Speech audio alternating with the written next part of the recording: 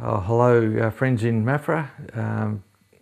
Good to be back with you, albeit by the medium of video. And again, we say thanks to Wes Jackson, one of our bright young stars at Warrigal Presbyterian Church, who puts the videos together for us whenever we need them. So we're very grateful to Wes. But we're continuing our series on the book of Ephesians. We're up to chapter 4. We'll start at verse 17. So before we begin, let's pray. Loving Heavenly Father, again we come to your word and we pray that you would cause us to come reverently and humbly, and we pray that you would act in our hearts by your Holy Spirit to cause us to be obedient to these things. We thank you again for your saving grace to us in the Lord Jesus, and we pray that as we consider these words of your servant Paul, that you would help us to recommit ourselves to living lives that are worthy of the calling to which we've been called. We pray these things in Jesus' name. Amen.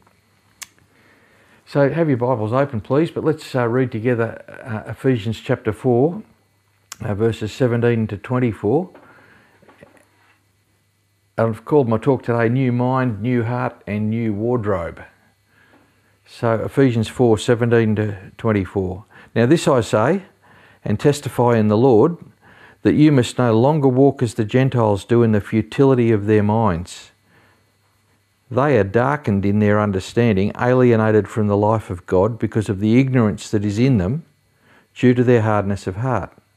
They have become callous and have given themselves up to sensuality, greedy to practice every kind of impurity.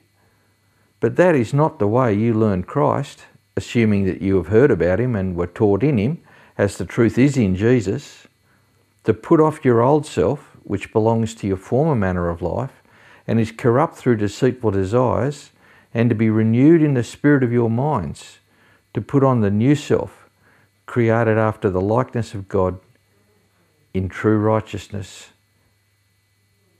and holiness.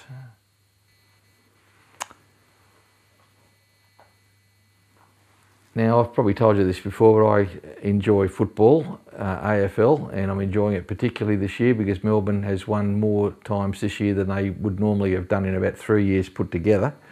But one of the things that makes football an intriguing game, or lots of sports, is the transfer. So when a player comes to your team from another team, and sometimes these people cross from one team to another and they bring with them great hopes and expectations. They've built a reputation elsewhere and you're hoping that they'll become a really good player for your team too. And so there's that question mark about them. Will they be any good? But then when they play against their old club for the first time, you wonder, have they sufficiently dispensed with former loyalties? Will the fact that they've put on a new jumper erase their previous loyalty to their old jumper? Because the jumper is a symbol. It's a symbol of belonging to a club. It's something that all the team members wear together. They make a great show of jumper presentations. It's a rite of passage. It's a ritual that clubs go through to bond the players together. And of course you'll hear occasionally the old timers talking about a fellow who'll bleed for the jumper. So the jumper is a symbol of belonging. It's a symbol of loyalty. So when they play their old team, we wonder, will they bleed for our jumper this time? Have they changed? Where's their loyalty now? Well, there's a bit of that going on in this passage here because clothing imagery is used. Later on in the passage we've just read, we'll find that Paul tells us to take off one set of garments and to put on a new set of garments, and it indicates a complete change. Now this section of Ephesians that we've been looking at, we started last week. This is the second part of the book of Ephesians. So Paul wrote the letter to churches in the region of Asia Minor, and back in the old days of the Roman Empire, and he's laid out to them the wonderful facts of the gospel in the first 3 chapters, and then he calls on them to live a new life in chapters 4 to 6, to live a life, as he says in chapter 4 verse 1, that's worthy of the calling. So you can say that the second part of this book is the moral implications of the new life in Christ. Now that you've become a Christian, what must you do? How should you live? So the first few verses from 17 to 19 concern that old life.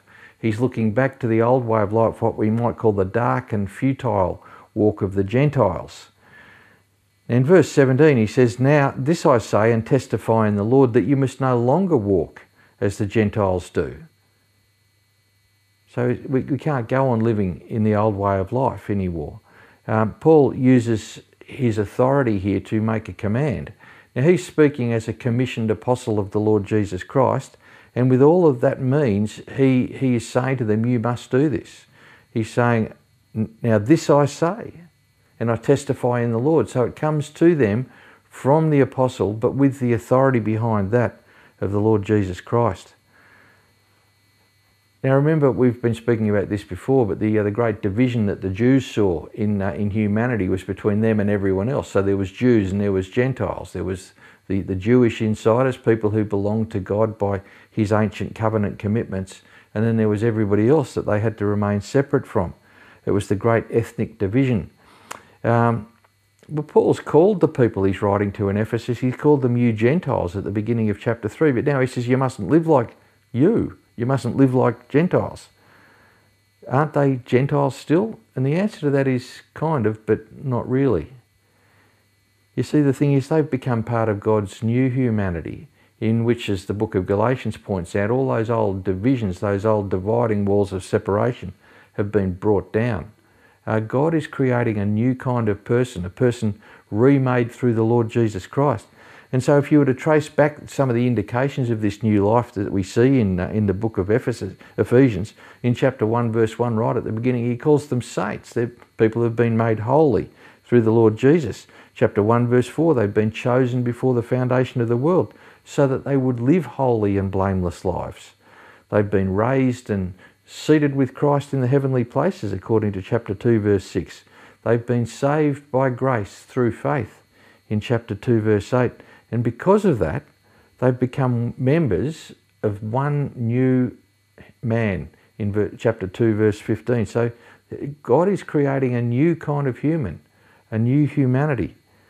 And so they now need to live in a manner of life that conforms to the character of this new man, that's Jesus himself. So Jesus becomes the great model, but not just as an example, as we'll see, but by his indwelling of us with his Spirit, he equips us to live the way that we will live for all eternity in him. So God's created them in Christ for good works. We see that in chapter 2, verse 10. And they're to walk in these good works. And so the idea of the walk, the way of life, is something that Paul calls his people to. So chapter 4, verse 1, walk in a manner worthy of the calling to which you have been called. And so chapter 4, verse 17 spells out in more detail what that looks like. The first 3 verses of chapter 4 are the command there, and then he gives some instructions for life in the gathered church community. Now this is still addressed to the church, so the implications is a corporate, but now he's talking to people in real life situations about how they need to live in churches and even in their households. So the call to holiness and blameless living is a call that Paul makes to people that have been living lives that are anything but holy and blameless. And he's doing so using words that are reminiscent of how God addressed his old covenant people, the nation of Israel. So back in the book of Leviticus in chapter 19, there's a long section which has become called the Holiness Code. It begins with Yahweh, the sovereign God and covenant God of Abraham, Isaac and Jacob and all their descendants. Yahweh says to Israel, be holy as I am holy. Yahweh is holy through and through. In Isaiah chapter 6, we find holy, holy, holy. 3 times holy. It's the only threefold description of something in the Bible. We're never told that God is love, love, love, but we are told that he's holy, holy, holy. Holy is almost a synonym for what God is. He's pure through and through. He's so pure that he's other. He's not like we are. And yet we're called to be like him. We're called to lives of holiness as well. And so in Leviticus chapter 20, continuing this theme of holiness, the nation of Israel was told in verse 23, you shall not walk in the customs of the nations that I'm driving out before you, for they did all these things and therefore I detested them. You shall be holy to me, for I, the Lord, am holy and have separated you from the peoples that you should be mine. So Paul's saying that to the people in Ephesus. You have to be separated from your old way of life, from the things that were characteristic of what Gentiles think is normal, because you now belong to a new master, not yourself, but to God through the Lord Jesus Christ. God has separated us out from our old way of life because we are now his. Well, how do the Gentiles walk? Well, Paul characterises it there, as we see in the second part of verse 17. They walk in the futility of their minds. So their sinful behaviour starts with their thinking. Now, what does it mean that their minds are futile? Well, it means that their thoughts are without value. They're pointless. They're purposeless. They're transitory. They have no substance. They don't last. That's their thinking about stuff that's here today and gone tomorrow. Now, that word futility there, when the Old Testament was eventually translated into Greek, it becomes a very helpful guide to how we can understand Old Testament words in the light of the New Testament. And so the famous book of Ecclesiastes, which has this code word, vanity, vanity, or emptiness, emptiness, or whatever, it's the very same word in the Old Testament that is used here for futility. And so Ecclesiastes chapter 1 verse 14 says, I've seen everything that is done under the sun, and behold, all is vanity and a striving after the wind. The futility of Gentile thinking is as sensible as making a career of chasing the wind and trying to put it in your pockets. Pointless, vain, futile. Sinful thinking starts in the mind with stuff that just doesn't work. And so, verse 18, Paul, characterising this old Gentile way of life, says they're darkened in their understanding. So again, it's the life of the mind, it's the thought patterns, and their thoughts are dark and darkening. Now, darkness hinders your movement. It's not safe to walk in the dark. We need light to make our way safely. I don't know if I've told you this story. I've only got 5 stories and I tell them repeatedly, but I have told it to someone not long ago. But I remember an occasion of walking in the dark that was not particularly risky, but nonetheless it was a bit unsettling. I started my teaching career out in Nill, at Nill High School, and I lived for a while on a farm with 2 young fellas who'd taken over the family farm while their parents went away. And across the farm track from their house, where I lived, was the house that their grandparents lived in. They were lovely people, and I used to go over and talk to them every now and again. And so I went over one night, and it was still light, but by the time we'd finished our discussion, it was dark, very dark, and they'd forgot to turn the outside light on. And the house that I'd left didn't have the outside light on either. And it was a dark night. It was a dark night, so dark that you could barely see your hand in front of your eyes. So I knew that if I made my way on a bit of an angle from the front porch, veering to the right, in about 10 metres I would get to the gate that went through the arch with the roses growing over the top of it. And then if I went straight ahead and then turned a little to the left and then veered leftwards, I would get across the lawn and find the steps that led to the front door. And so I made my way very slowly, step by step, barely lifting my feet because I didn't want to trip. And I kept walking and I kept walking and I kept walking, and I thought, gee, this is taking longer than I thought it would, until I banged into something. And I realised I'd hit the tank stand. And I was about 50 metres to the right of where I thought I ought to be. And I was a long way out of track, and it was because I was walking without reference to anything. I was walking in the dark, and I wasn't hurt, but I think to find my way back I literally crawled, so I didn't bump into anything else. I did get to bed that night, but walking in the dark is not a good idea, even in places that you think you're familiar with. But the Gentiles are walking in a darkness of understanding. They're in danger because their moral outlook is in the dark. To walk in darkness is also something that induces anxiety.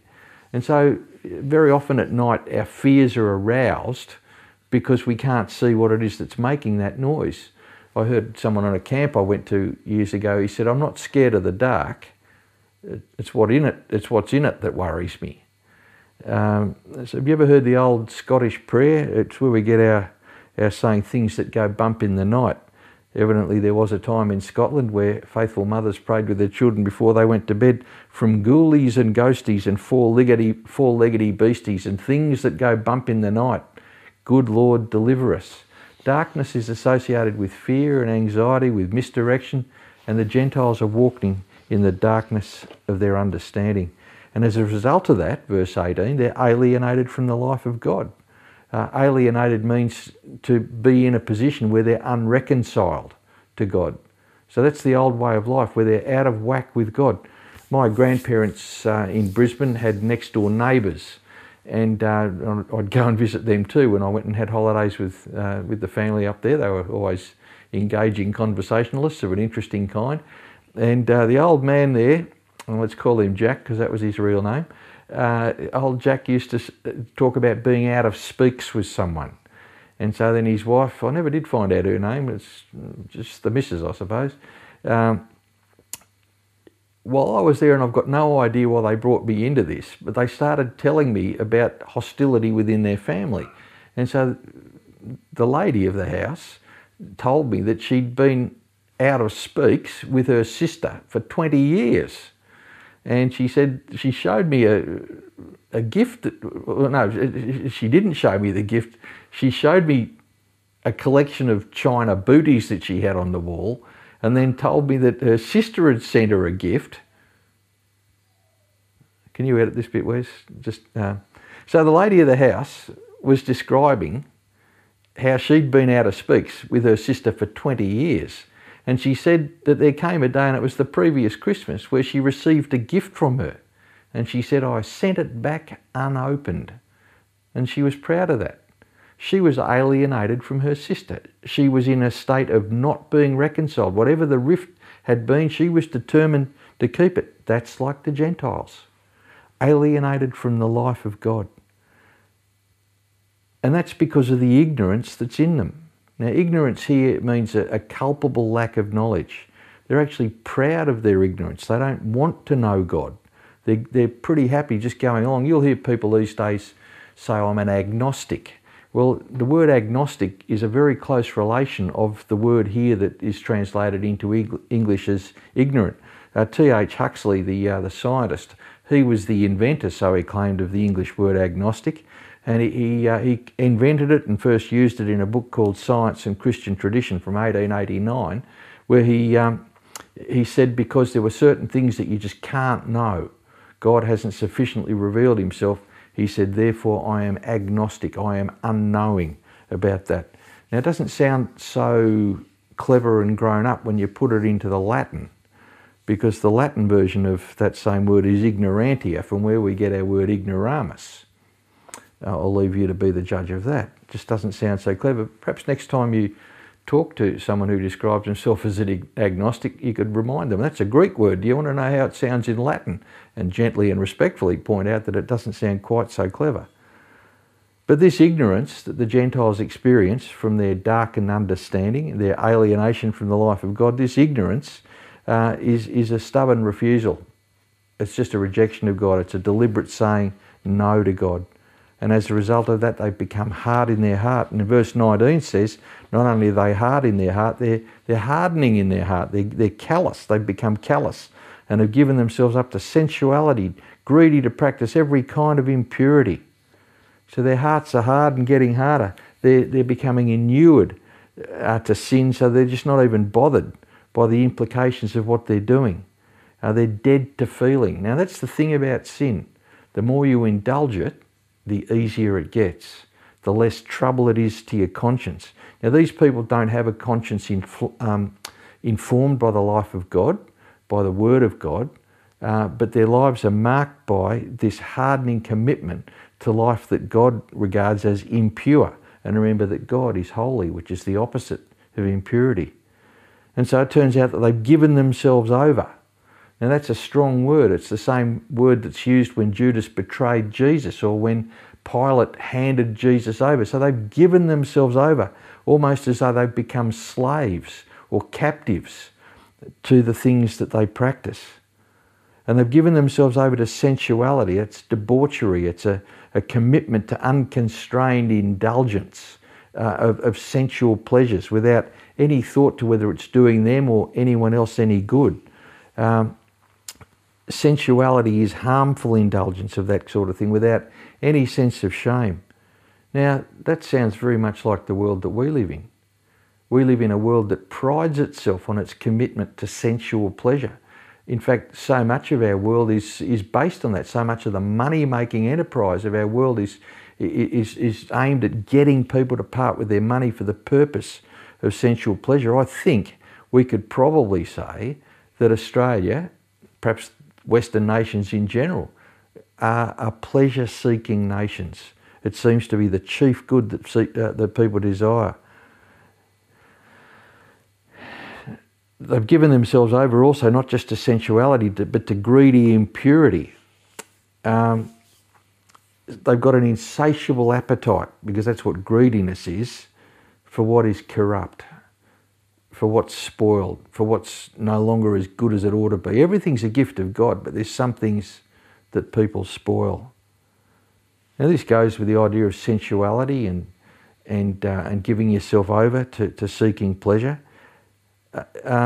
In Australia, according to a recent survey from 2019, 1 in 4 people, that's 25% of the Australian population aged 14 and over, admit to having exceeded what is a sensible amount of alcoholic consumption at least monthly. 25% of Australians binge drink at least monthly. In other words, they indulge the use of alcohol in a way that the health authorities say is unsafe. A study of substance abuse in Australia that was published in 2005 showed that the total cost to the Australian community, when you put together all of the things like lost work hours, injury, illness, death, all of the things that go with abuse of substances, when you factor all of those things together, the cost to the Australian community every year of our addiction to substances and our reliance on substances was $55 billion. Australia's addiction to pleasure and sensuality is costing us big time, $55 billion, and probably it's even more now because those figures are about 15 years old. The next time somebody complains about ambulance waiting times or lack of hospital beds, perhaps we could point out that a lot of ambulance calls and hospital beds are taken up by people who are involving themselves in their own self-destruction. Now, this commitment to sensuality, I read a piece some years ago where famous writers were asked to talk about the writers that inspired them, and so a Melbourne writer, Marique Hardy, had this to say in talking about her favourite authors and the appeal that they held for her. She said, "Drunk men, that's my passion. Hemingway, Fanti, Bukowski." She said, "Men drink themselves to death. I mean, it's not an admirable way of life necessarily, but it certainly puts that poisonous, beautiful, dark edge to their writing." Poisonous, beautiful, dark edge. She's celebrating the darkness.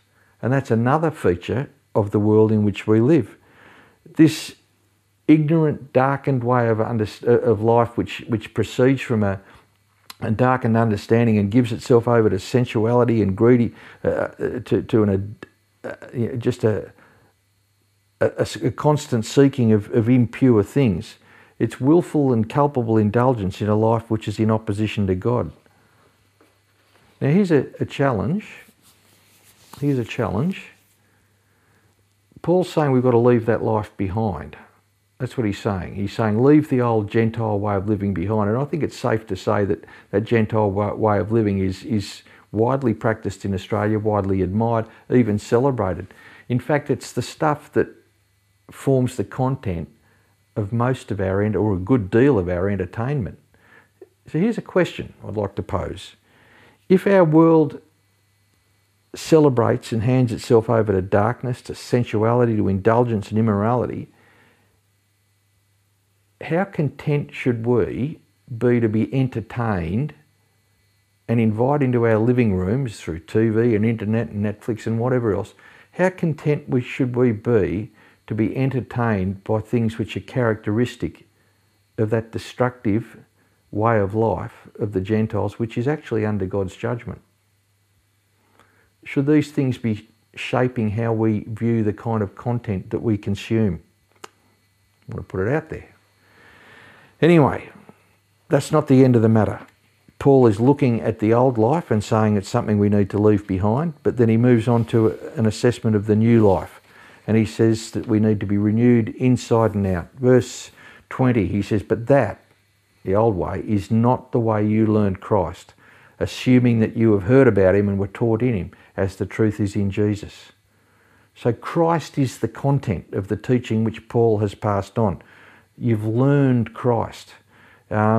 He's the subject of what Paul and all the other apostles used to preach and teach. And so he's the one that the believers in Ephesus and everywhere, Maphra, we need to learn Christ. And we need to take him on, receive him. Receive him as a house receives a guest, but he becomes a permanent resident. You see, Christ is a living person. He's not just a concept. He's not just someone we know about. We know Christ. We've learned Christ. To receive Christ, to learn Christ, means to come under his rule as our King, our Lord, our Master. And we do so because we love him, because of all that he's done for us in paying for us on the cross. And so to come to Jesus and to accept his rule in our life is not slavery. It's freedom. It's life. It's light. It means turning away from the darkness and walking in a way which is pure, which is good, which resonates with ourselves as we understand that this is the way that we were really made to live. So walking or living under his kingly authority is not burdensome. It's life enhancing. It's good for us. But this learning Christ leads to three actions that we see in verse 22. We've got to put off our old self, which belongs to the former manner of life and is corrupt through deceitful desires. So that's like the footy player who comes to a new club and he's transferred his allegiance, and so he puts on a new jumper to show that he belongs now to Melbourne and not to Fremantle. We've got to be renewed, the second point in verse 23, in the spirit of your minds. So this is being transformed, and this is an inner transformation. It's a transformation which we can't affect ourselves. It has to be done for us. So we need to be renewed in the spirit of our minds. This is a bit like what Paul talks about in Romans chapter 12, where he talks about living a new life where we've been transformed by the renewal of our mind. And then, having been renewed in the spirit of our minds, the third action that we need to take on as a result of learning Christ is in verse 24. We need to put on the new self, created after the likeness of God in true righteousness and holiness. Now that's a present tense verb. We need to put on and keep putting on. So this is a daily commitment. Every day we're going to dress ourselves with Jesus. We learn Jesus, means we come under his rule. We dress with Jesus. We find that our life is so caught up with Jesus, it's like putting him on. Now in the Old Testament there's various clothing imagery that's been used. In Isaiah we read of being clothed with strength. In the Psalms we read of being clothed with righteousness. Psalm 93 talks about God being clothed with majesty. A person can be clothed with honour. They can be clothed with salvation. Paul takes that up and says that the gospel requires that we be clothed with Christ. We've taken off the jumper of the old club, the club that was going not just to the bottom of the ladder but to the pit of hell. And we put on the uniform of that army of people, that family of saints that's been made fit to live in heaven. So chapter 4, verses 1 to 3, talk about how we need to reorient ourselves with the Spirit's help for the sake of all that Jesus has done for us. We need to walk in a manner worthy of our calling. We need to live in a way which is an appropriate response for God's forgiving grace. We've been saved from a dark, pointless, dead way of life. We need to see it for what it is and to make a complete break with it. Do you know that very famous proverb from Proverbs 26, like a dog that returns to his vomit is a fool who repeats his folly? That's how we need to look at our old life. It's something that needs to be left behind. It's yucky to watch a dog go back to its vomit. People have nothing to do with the sins of your former life. Leave them where they are. Don't go back to them. They were under judgment. They're still taking people to hell. Have nothing to do with them. Press on now with a renewed mind to live in the light of Christ. We've got to live in a way which is an appropriate response to all that God has done for us. Now, some years ago when I was in teacher training, I spent some time in the Solomon Islands doing some teaching up there. The Solomon Islands being that chain of islands to the east of Papua New Guinea. And while I was there, I met a young man who had left the school that I was about to go and teach at, and he was in the capital city, Honiara, being trained in telecommunications, and he wasn't very long from going to London to increase his training in telecommunications. He's actually gone on, I've discovered since. I haven't had any contact with him for many years, but I've discovered by the internet that he's now the director of the Solomon Islands Telecommunications Company, which is quite something. But he came from a small and fairly poor village, and yet he was educated at this Christian boarding school, not a Christian boarding school of the kind that we have here. It was a barefoot kind of a school, no windows, no glass or anything like that. It was pretty basic, but they were educated well. But his parents weren't wealthy enough to be able to pay for him to go there. His fees were paid by a man from Brisbane.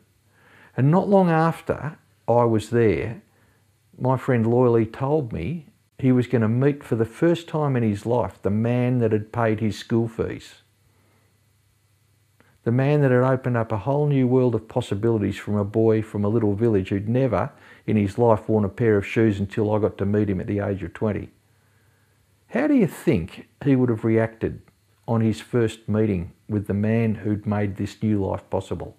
How do you think he would have reacted to him? Would he have been flippant in his greeting? Would he have respected him? Would he have been somewhat reverent towards him? I suspect he would have been. Is there some little indication in there, given that we owe everything we have to God through the Lord Jesus Christ? When Paul says to us, walk in a manner worthy of your calling, think about all that Jesus has done for you, all that your calling to him has opened up for you. Think of the hope that's now living in your heart, that even the worst that life can throw at you will be forgotten when we share eternity with him in the new heavens and the new earth.